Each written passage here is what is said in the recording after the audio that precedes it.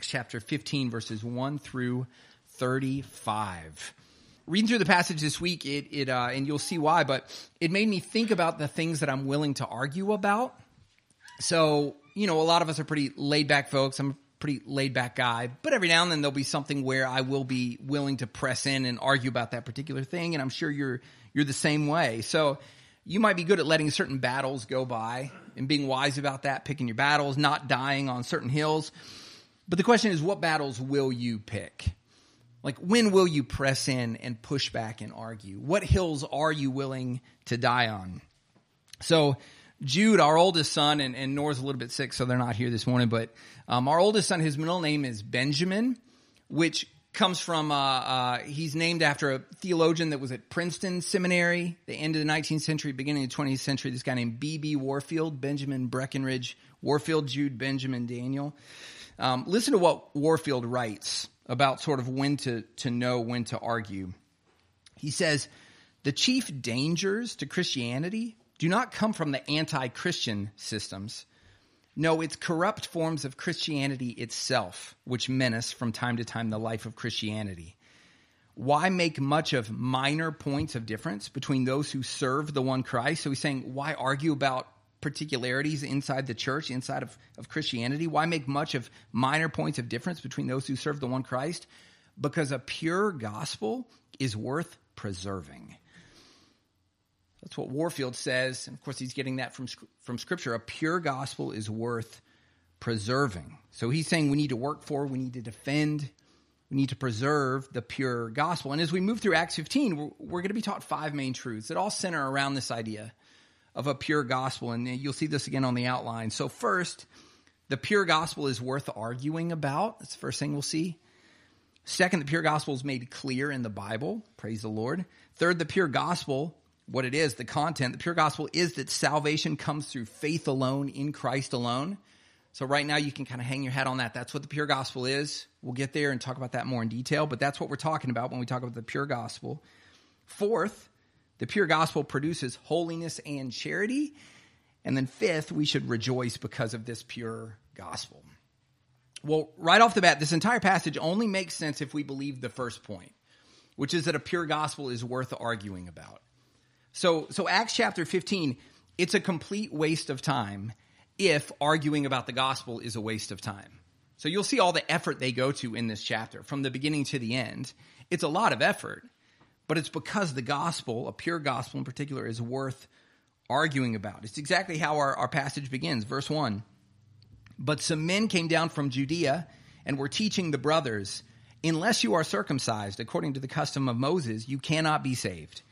And after Paul and Barnabas had no small dissension and debate with them, Paul and Barnabas and some of the others were appointed to go up to Jerusalem to the apostles and the elders about this question. Okay, so there's a situation where some teachers from Judea, the area around Jerusalem, they come down to Antioch, which is where this new church is, these new Christians, and they're teaching these Christians that Old Testament circumcision is necessary for these new Christians to really be saved. They need to be circumcised in that way. They need to keep the Old Testament law more generally. And the reason that somebody would have thought this is pretty clear, right? So they weren't crazy. They weren't stupid. No, there's a place where these teachers were getting this idea, and it's because in the Old Testament, this was a command. Israel, God's people, had been given this command that for somebody to become part of God's people, they had to become an Israelite. So there was no salvation that was outside of Israel, not in the Old Testament. So this is Exodus chapter 12, verse 48, about becoming circumcised, keeping the Mosaic law. Exodus 12:48, if a stranger shall sojourn with you, shall come alongside, be part of you, and if he would keep the Passover to the Lord, let all his males be circumcised. Then he may come near and keep it. He shall be as a native of the land. But no uncircumcised person shall eat of it. There shall be one law for the native and for the stranger who sojourns among you. So these teachers, they knew this command from the old covenant, so they're telling people, no, it must be the same. You have to uphold the Mosaic law. You have to become an Israelite in order to be saved, to be part of God's children, to have your sins forgiven. So it was trust in Christ, sure, but it was trust in Christ plus these other things, these particular obediences. Well, look at how Paul and Barnabas respond. Verse 2. they had no small dissension and debate with them. So there's dissension and there is debate because of this question. Now that word dissension, that's not just talking about friendly dialogue, right? Where you're kind of going back and forth, but it's all in fun and not really much is riding on it. No, in fact, in the book of Acts, that Greek word, dissension, is oftentimes translated as riot. So when there's riots in the book of Acts, where the people are ready to stone Paul and Barnabas, or there's an uprising in the city, that's that word here for dissension. Same word, right? So that's the kind of tense interchange that's happening here. Paul and Barnabas, they aren't throwing literal punches, but it's not a friendly, laid-back debate either. It was a debate marked by dissension. And not small dissension, we're told. Big dissension. So why is that? Why are Paul and Barnabas involved in this heated debate with these teachers from Judea? Well, again, it's because a pure gospel is worth arguing about. A pure gospel is worth arguing about. Why? Well, it's because the gospel is the news about how somebody has their sins forgiven, how they become God's child, how they're made right with God. But see, if that news is tampered with, if the gospel is tampered with, if it's changed enough, then it's no longer the real gospel. It no longer saves. So that's why this is so significant. If the gospel's tampered with enough, if it's changed enough, it no longer saves. That's why in Galatians 1, Paul can say some people are turning to a different gospel because it's been distorted, is the way Paul says in Galatians 1. So if it's distorted enough, it becomes another gospel entirely, one that doesn't save. So yeah, getting the gospel right, it's the most important business in the universe. So just think about a factory that produces a medicine. So let's say there's a disease, it kills people. There's one medicine that they come up with that can save people. And let's say that on the assembly line that some of the workers there, they've gotten in the habit of taking out some necessary elements of the drug or maybe adding something to it. But the net effect, whatever it is they're doing to fiddle with the drug, it makes that drug ineffective. Okay, well, would we take that seriously? Yes, right? That's a huge deal. We would take that seriously. Well, the only difference between an ineffective drug and an ineffective gospel is one of those can only hurt somebody during this life, and the other one can hurt somebody for eternity. So that's the kind of thing that we should use to position our displeasure, our anger, the dissension that it will bring up when a false gospel is preached. So with all that in mind, think about what you typically argue about. So what is it that gets you really riled up? You can even think about this past week. What is it that got you animated, that got you arguing with people? When will you raise your voice? When would you consider separating from a group of people because there's some disagreement? What gets you heated? So is it politics? Is that the thing that usually does it? Or medical issues, vaccine mandates, those sorts of things? Eschatology, some other point of doctrine, social issues? You know, depending on what the issue is, all those things can be legitimate times, right? To get worked up, certainly. But only if an impure gospel gets you more worked up. It can be okay to get worked up about those things, but an impure gospel should get you more worked up. It should be ratcheted up. It should be a few clicks past that. So when someone is teaching a false gospel, does that get you angrier than when traffic is bad, right? Do you get angrier with a false gospel than you do when the restaurant gets rid of your favorite dish? Now, these are all silly things, but those are things that make us mad, right? So does a false gospel get you angrier than that? Or when your chosen candidate loses? Don't forget, it was only when Israel had perverted the gospel so much that they were hindering the Gentiles from being connected to God. That's when Jesus tips the tables over and is chasing people with whips. That, when you look at that picture, it's very different from what we see in the rest of his ministry, right? It is. Why? Because it was a false gospel. That's the thing that made him mad. It was only when in the Galatian church there were these false teachers that were teaching that it was faith plus works that saved somebody. That's when Paul says, I wish those false teachers would mutilate themselves, is the term he uses there. That's what gets the Lord upset, is a false gospel. And that's why the teachers in our passage are upset. That's why Paul and Barnabas are upset. with this false gospel, so they have no small dissension with them. A pure gospel is worth arguing about. But that's just the first lesson we learn here. Our second point is that the pure gospel is made clear in the Bible. Pure gospel is made clear in the Bible. So there's this disagreement about what the gospel is. These teachers from Judea, they're saying, no, the good news, the way to be saved, faith in Christ plus becoming an Israelite, basically. Faith in Christ plus circumcision and keeping the Old Testament law. And Paul and Barnabas are saying, no, that's not the gospel. So there's this argument about the gospel. So what does the church in Antioch do? They have these two different voices. What do? Middle of verse 2. Paul and Barnabas and some of the others were appointed to go up to Jerusalem to the apostles and elders about this question. Well, right off the bat, we see the church in Antioch. This instinct's a good one, right?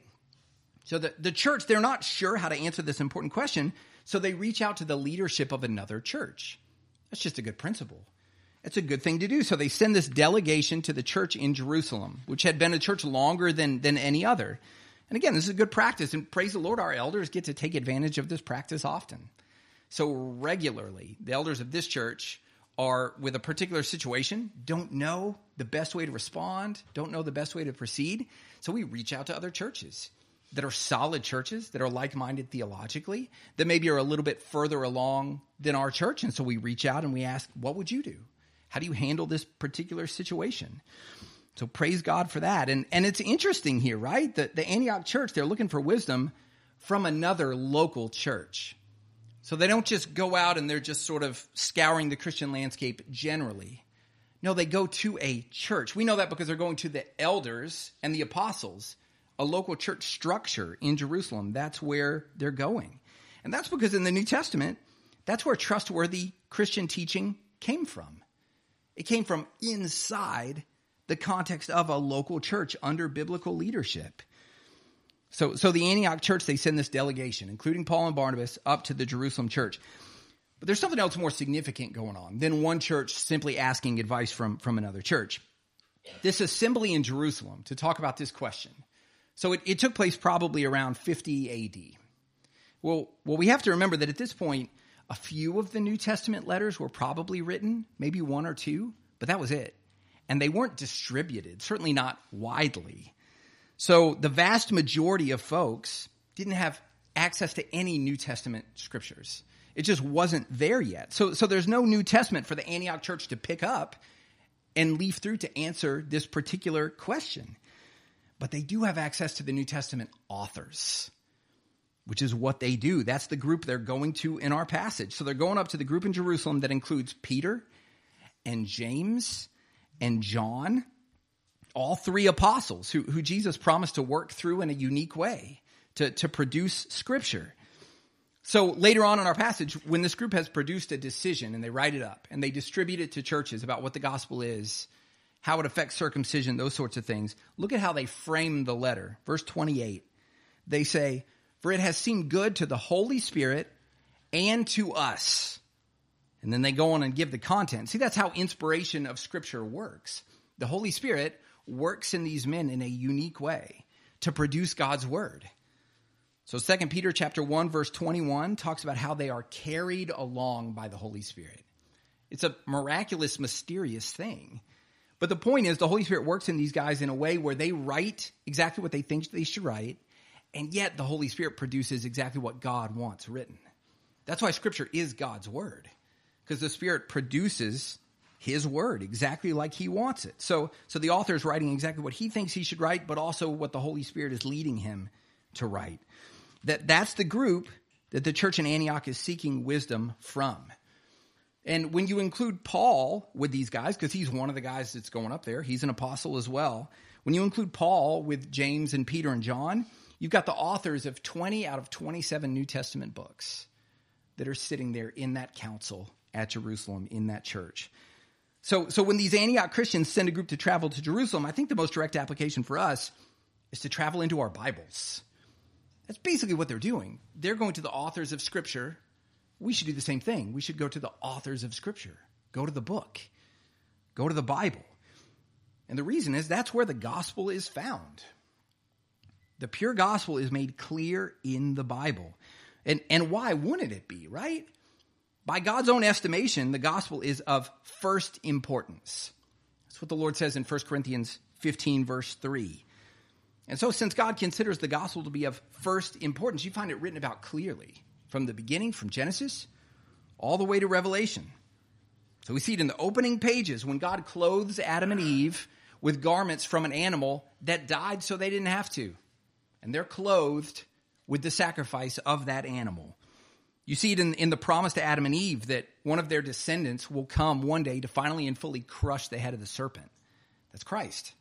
It's a promise about the gospel, all the way back in Genesis 3. You see it in the closing pages of the book of Revelation, where the lamb that was slain on our behalf promises his return to come and usher the kingdom in. And it's in every book in between. The pure gospel is made clear in the Bible. So the question for you is, are you going to the Bible to look for the gospel? Are you going to the Bible for this pure gospel? And if not, why? So you might just not think the gospel of Jesus is that important. And if you're here and you're not a Christian or don't know what you think about Christ, there's a good chance that you fall into this category. But just remember that the gospel of Jesus is the only way for you to avoid the wrath of God. It's the only way for you to be connected to God and have your sins forgiven. Christ is the only way. Because like we talked about with the Lord's Supper, he's the only one that can drink the wrath of God. That's what he did on the cross. And that's the only reason that we don't have to. There's no other way to get to God, to have your sins forgiven, aside from placing your full hope and confidence in Christ alone as your Savior. But if you're a believer, then you know how important the gospel is. So why are there times when we as believers aren't going to the Bible for this pure gospel? Well, it's probably times where we think we understand the gospel well enough, right? So we just think, no, I know this. This ground is well tread. I've got the gospel. I can move on. I can think about other things, right? But what we want to understand is you'll never move past your need for the gospel, number one. And you'll never grow past your need to hear the gospel. That's just a true thing, what I just said. It's just true. You'll never move past your need for the gospel. You'll never move past your need to hear the gospel. So for the Christian, hearing and reading the gospel, it's like oxygen. You can't store up enough oxygen as a human and then be like, all right, I'm all set. No more oxygen. No, you need oxygen. Well, as Christians, we need to hear the gospel. We need that. That's why when Paul's writing to a group of Christians in Romans chapter 1, verse 15, he says, I am eager to preach the gospel to you. Now, they had already believed the gospel. They're already Christians. And yet that's what Paul wants to do because he knows Christians need to always be hearing the gospel. As one commentator says it, we never move on from the cross, only into a more profound understanding of the cross. So you need the gospel as much today as you did the first day you believed it. So go to the Bible to find it. The pure gospel is made clear in the Bible. And so now, what's the Bible's answer about what the pure gospel is? Well, that's our third point. The pure gospel is that salvation comes through faith alone, in Christ alone. That's the pure gospel. So the Antioch church, they send this group up to the holy inspired authors of Scripture there in Jerusalem to see what the pure gospel is. So what does the Bible teach about salvation? That's the question. Once again, we see one option, verse 5. But some believers who belonged to the party of the Pharisees rose up and said, it is necessary to circumcise them and to order them to keep the law of Moses. So that's one answer to the question. Salvation comes through somebody trusting in Christ and keeping the law, doing these good things, right? Especially the Abrahamic covenant's initial command of being circumcised. And this is really representative of every man-made religion in the world. Every religion apart from Christianity. Some versions may have faith in Christ as part of the answer, and that's where you have to be discerning as a Christian because they do. You'll go to some churches, some big church traditions, and if you look at their documents about what is the gospel, how is somebody made right with God, faith in Christ will be there. You'll see it. So that's not, you can't check it off at that point. Okay, they got it. They got the gospel. No. You have to look for what comes after that. Is it faith in Christ alone? Or what oftentimes happens, are they saying it's faith in Christ plus this other thing? These certain ceremonies, these certain rituals, these certain good works, right? No, the Bible's clear. To be justified in God's eyes, to become innocent of your sins, all you need is faith alone, in Christ alone. So Paul and Barnabas, they're here in the Jerusalem church with these leaders to answer this question. That's the way they answer it, but let's see the way that they say it. What is the pure gospel? Look at verse 7. And after there had been much debate, Peter stood up and said to them, "Brothers, you know that in the early days God made a choice among you, that by my mouth the Gentiles should hear the word of the gospel and believe. And God, who knows the heart, bore witness to them by giving them the Holy Spirit, just as he did to us. And he made no distinction between us and them, having cleansed their hearts by faith. Now, therefore, why are you putting God to the test by placing a yoke on the neck of the disciples that neither our fathers nor we have been able to bear? But we believe that we will be saved through the grace of the Lord Jesus, just as they will." And all the assembly fell silent. And they listened to Barnabas and Paul as they related what signs and wonders God had done through them among the Gentiles. After they finished speaking, James replied, "Brothers, listen to me. Simeon has related how God first visited the Gentiles to take from them a people for his name. And with this, the words of the prophets agree, just as it is written, 'After this I will return, and I will rebuild the tent of David that has fallen. I will rebuild its ruins, and I will restore it, that the remnant of mankind may seek the Lord, and all the Gentiles who are called by my name, says the Lord, who makes these things known from of old.'" So here's the pure gospel. Salvation comes through faith alone in Christ alone. That's what the apostles are making clear here. And we need both of those alones. That's what we've been talking about. We need both of those alones. So other parts can actually focus on the in Christ alone part. So he's the only Savior. He's the only way to get to the Father. Acts chapter 4, verse 12. "There is salvation in no one else, for there is no other name under heaven given among men by which we must be saved." So it's Christ alone. But again, there's this other significant alone, and that's concerning how you get connected to Christ. And that comes through faith alone, apart from works. And the apostles build the case for this with 4 main points of evidence. And this is on the outline. So they build this case. It's faith alone in Christ alone. How do we know that? They give 4 pieces of evidence, at least broadly. The first piece of evidence they give in what we just read, the reason the apostles see the pure gospel as salvation through faith alone in Christ alone, is that God has gone out to the Gentiles. It's the first thing they point out. God has gone out to the Gentiles. So remember, in the Old Testament, Judaism was a come and see religion. So people were sort of invited to come, but they had to be part of Israel if they wanted to be saved. And certainly Israel wasn't going out. No, people could become part of God's people, but they had to become Israelites. But look at what has changed after Jesus. Verse 7. "And after there had been much debate, Peter stood up and said to them, 'Brothers, you know that in the early days God made a choice among you that by my mouth the Gentiles should hear the word of the gospel and believed.'" So part of God's plan was after Jesus died on the cross, rose from the dead, ascended to be with the Father, certain apostles would be sent out to take the gospel to the ends of the earth, not just to the Jews, but to the Gentiles, to non-Jews.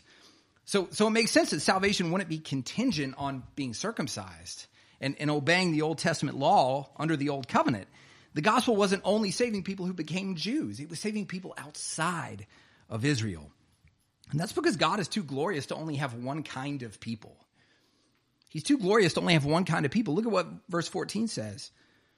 "Simeon," there he's talking about Simon Peter, "Simeon has related how God first visited the Gentiles to take from them a people for his name." So God goes out to get people, not just Jews, but non-Jews, to glorify his name. And that had always been part of his plan. It had always been part of the plan to save non-Jews through the gospel of Christ. Verse 14. "Simeon has related how God first visited the Gentiles to take from them a people for his name.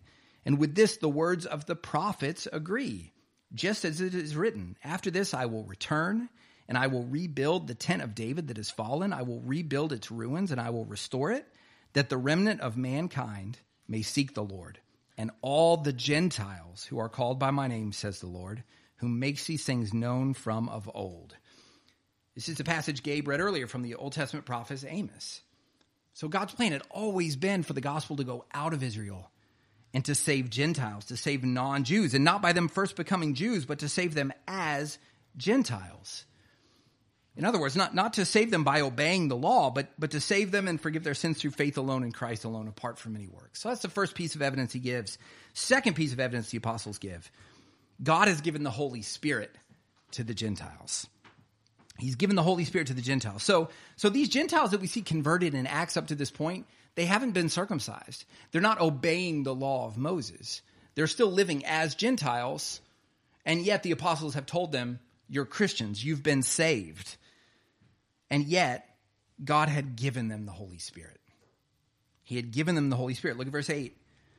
And God, who knows the heart, bore witness to them by giving them the Holy Spirit, just as he did to us.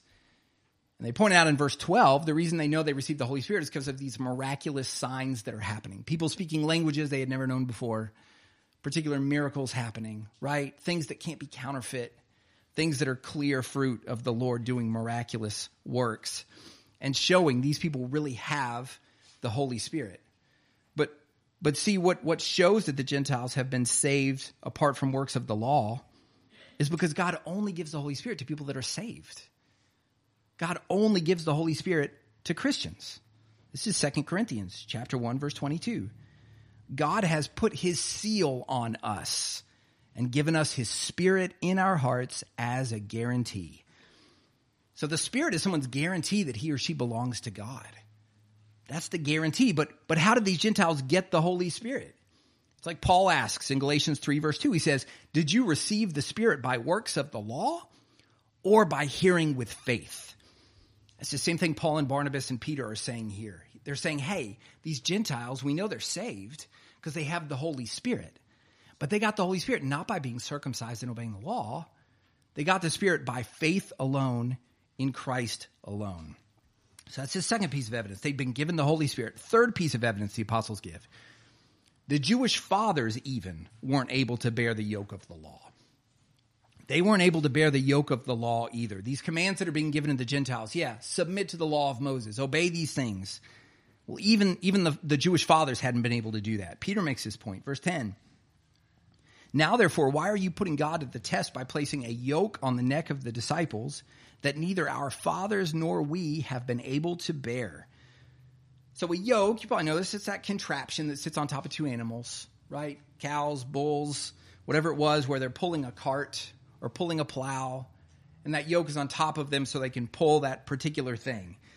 Well, in verse 10, Peter's reminding everyone that the law of Moses, the law of the old covenant was like a heavy yoke that nobody could pull. That's the point he's making here. It's the same thing Paul preached back in Acts chapter 13, verse 38.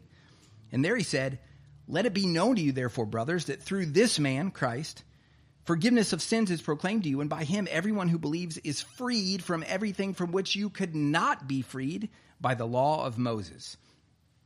Okay, so in what way is the law of Moses like a heavy yoke that can't free us from sin? Well, it's because the law of Moses was only effective for people if they could actually fulfill the law. The law only did that good work. It only saved somebody if they could fulfill the law perfectly. Romans chapter 10, verse 5. For Moses writes about the righteousness that is based on the law, that the person who does the commandments shall live by them. So the law only provides life if you can fulfill it perfectly. That's the thing about the law. But see, because of our sinful nature, we can't fulfill the law perfectly. We can't do these things perfectly. And if you're here and you're not a Christian or you don't know what you think about Jesus, I wonder if you've realized this. Even though you might like to love God and you might like to love other people, you don't do it perfectly, do you? You fall short. Just like everybody in this room, right? We're all sinners. Well, if you're trying to be good enough to end up righteous in God's eyes, you have to be actually righteous. You have to actually obey the law perfectly. There are certain arrangements that my family needs to make for North Carolina before the move, but lots of them you can't make until you're actually in that state. That's the way it works, right? If you've ever moved, then you know when you end up somewhere, there's certain things that you can't do until you have a home address. You have to establish residency there. Well, to be justified in God's eyes, you have to live in the state of righteousness, right? You can't be passing through every now and then. Yeah, sometimes I'm righteous, sometimes I'm... No, you have to live there. Your residency has to be established in the state of righteousness if you want to get life by the law. You have to be a permanent resident there. But none of us can do that. And see, part of the law's design was to show us just that.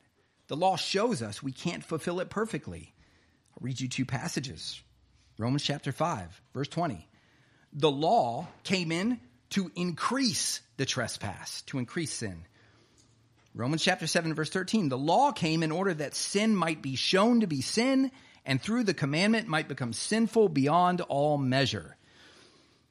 I remember rollerblading down our hill in front of my parents' house when I was little. It was probably in the 5th grade, and I was probably going faster than I should, and the rollerblades came together, and I flew through the air and luckily landed on my face and just slid. And I remember laying there at the bottom of the hill with like a bloody face.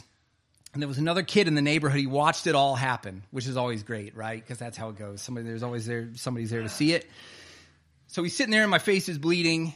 And he didn't go get a grown up. He didn't say like, hey, can I help you up? What he said was, your face is bleeding. That was the thing that he said to me, which wasn't necessary. I knew that my face was bleeding, right? But see, that's all that the law can do. The law, when you're laying there on the ground in your sin, the law can't help you up. It can't go get help. All the law can do is say, your face is bleeding. Just to tell you the thing that you already know. You're broken. You're helpless. You're hopeless. The law can't do anything other than that. And that's what the law did with Abraham and Moses and David. Every one of God's other people all throughout the history of Israel. That's what the law does. In fact, Peter says, expecting the law to save somebody. Here he says that's putting God to the test. The law just isn't designed to do that. And God knows we aren't good enough to fulfill the law's commands in that way. Not enough to be justified in God's eyes. No, the only way to be justified isn't through moral effort. It's through trusting in the one who is morally perfect on our behalf. It's to be justified, to become innocent of our sins through our faith alone, in Christ alone. And if you're here and you're not currently doing that, you're not a Christian, you're not trusting in Christ alone to cover your sins, talk to me about that afterwards if you're willing to do that. Talk to another member of this church to hear more about the gospel of Christ. But the only way to be justified is to place faith alone in Christ alone. Good works can't do it for you. Okay, 4th piece of evidence the apostles give. If works are required for salvation, then God isn't gracious. One of those things has to be true to the falsity of the other. So he can either be gracious or works can be required for salvation. But of course, we know God is supremely gracious. Look at verse 11.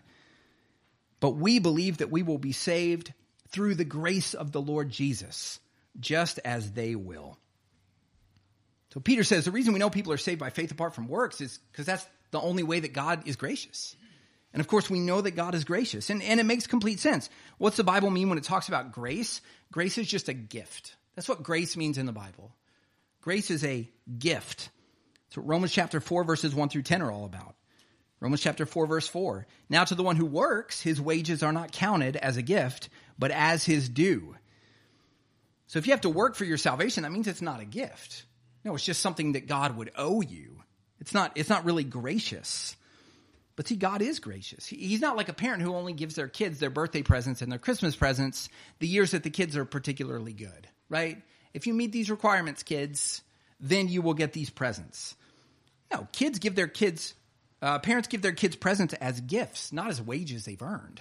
And that's what makes it a gift. Well, God is gracious.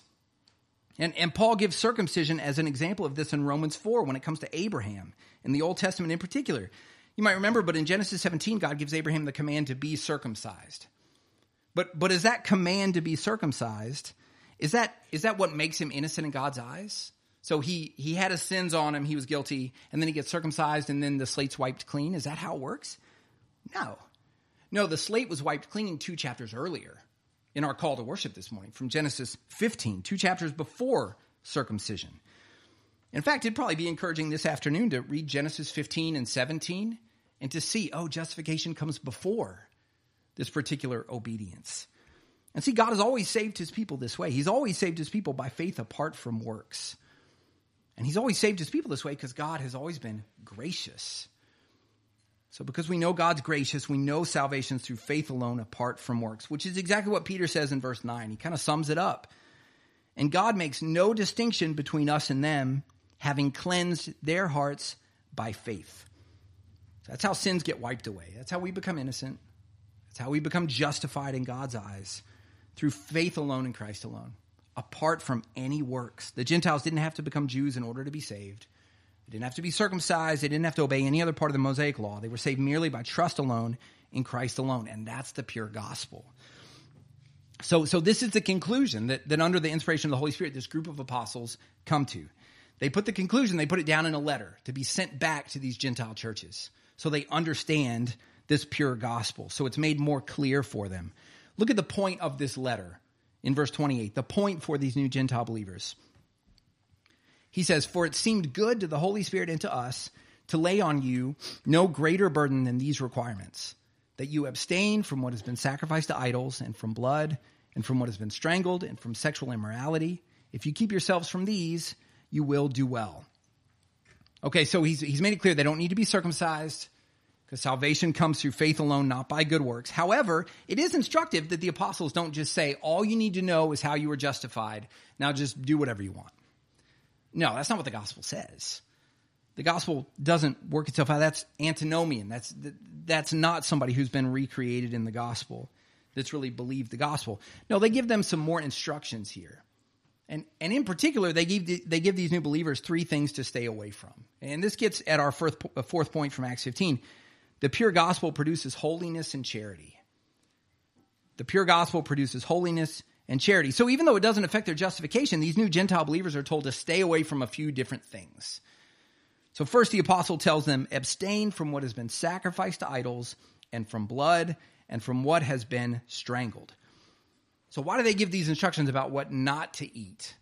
Well, it's because if you look in the history of Acts, what happens is you've got the Jews who are trusting in Christ, and then you have these Gentile believers brought in.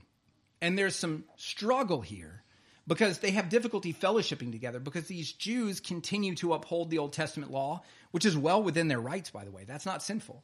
So for a Jew to say, okay, I'm trusting in Christ, but I'm still not going to go anywhere near meat that's offered to idols, or I'm not going to eat shellfish, or I'm not going to eat some other thing that the law says not to eat. That's not a sin. They're well within their right as a Christian to do that. But that would interfere with fellowship between Jew and Gentile. Because if the Gentiles are participating in all of these things that the Jews still think, no, we shouldn't do this, it's going to interfere with what they can do together. And so the apostles are giving this instruction about, hey, as Gentiles, lay down some of your rights here. Forgo some of these things that you know your brothers and sisters in Christ, your Israelite brothers and sisters, they won't be good with this thing. It'll interfere with their conscience. So go without that thing so you can fellowship with these other brothers and sisters in Christ. This is what he talks about in verse 29. He says, what has been sacrificed to idols. You might remember this. Paul makes it clear in 1 Corinthians 8 that there is a venue in which it's okay to eat meat that's been sacrificed to idols in the temple. Because what would happen is they'd sacrifice this meat to idols, and then they would sell it for really cheap because it had kind of already been used. So people could get it at a discount. And Paul says, yeah, that can be an okay thing to do. That's not inherently sinful to eat this meat that had been sacrificed to an idol. But he also gives this category of, but out of love for your fellow Jews who don't think they should eat it, be careful about the context in which you eat that meat. You don't want that to separate your fellowship from other brothers and sisters in Christ. So you can see it would affect their ability to be together. And the good news is that, in part, Jew and Gentile have been brought together. That's one implication of the gospel. So the pure gospel, it produces people who are willing to give up their rights for the good of their fellow Christians. And so that's a good question for you. What about you? Is there anything you'd like to do? You know it's not inherently sinful, but you give up that thing, at least in some contexts, out of love for the body of Christ, to not mess with fellowship between you and other believers, or to not discourage them. Or are you willing to give up your rights for the good of the unity in the body of Christ? Well, there's another category the apostles tell them to stay away from, but this one is inherently sinful. Into verse 29. Abstain from sexual immorality. But again, good news, the pure gospel doesn't only produce charity, it also produces holiness. It produces holiness. So while your justification in Christ came by faith alone, that faith is never alone, the way Martin Luther says it.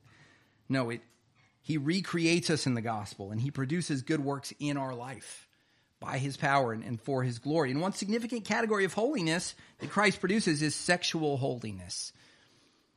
Listen to this list of sins Paul gives in 2 Corinthians 6. He lists sexual immorality, adultery, homosexuality. He lists other sins as well, but he mentions several kinds of sexual sins. But this is what he says. Then he says this of Christians, and such were some of you, but you were washed. You were sanctified. You were justified in the name of the Lord Jesus Christ and by the Spirit of our God. So the gospel, it doesn't only make you innocent in God's eyes of sexual sin, it also gives you the power moving forward to turn away from that sin, which is part of the power of the gospel. So the pure gospel produces holiness and charity. When we know that God's word is never given to us just so we understand something better. Some of us tend toward that way, right? We love to read, love to think about theology, and that just feels good. It's easy to do that and then walk away and think that we've done something good for the Lord. No, Scripture is always supposed to do a good work in our hearts and then produce fruit in our lives. That's what Scripture is always supposed to do. So what fruit is Acts 15 supposed to produce in us? What's the bottom line? What's the biggest thing it's supposed to produce? What's our final point this morning? Rejoice because of this pure gospel. Rejoice because of this pure gospel. Look at verse 30. So when they were sent off, they went down to Antioch, and having gathered the congregation together, they delivered the letter. And when they had read it, they rejoiced because of its encouragement. Listen, there's no better news in the universe than the news of the pure gospel, that we're made right in God's eyes by faith alone, not according to our own works, not because of our feeble efforts, but because of Christ, because of his perfect life and death and resurrection on our behalf. Listen to one way an author named Milton Vincent says it. He says, I never have to do a moment's labor to gain or maintain my justified status before God. Isn't that good? I never have to do a moment's labor to gain or maintain my justified status before God. As a Christian, you will never be more justified than you are right now. Isn't that incredible? You'll never be more justified than you are right now, and you will never be unjustified. Praise God. And that's because your justification depends in no way on your performance. It depends on Jesus' performance, which has been and will remain perfect and lacking in nothing. There's no better news in all the universe. So rejoice because of the pure gospel.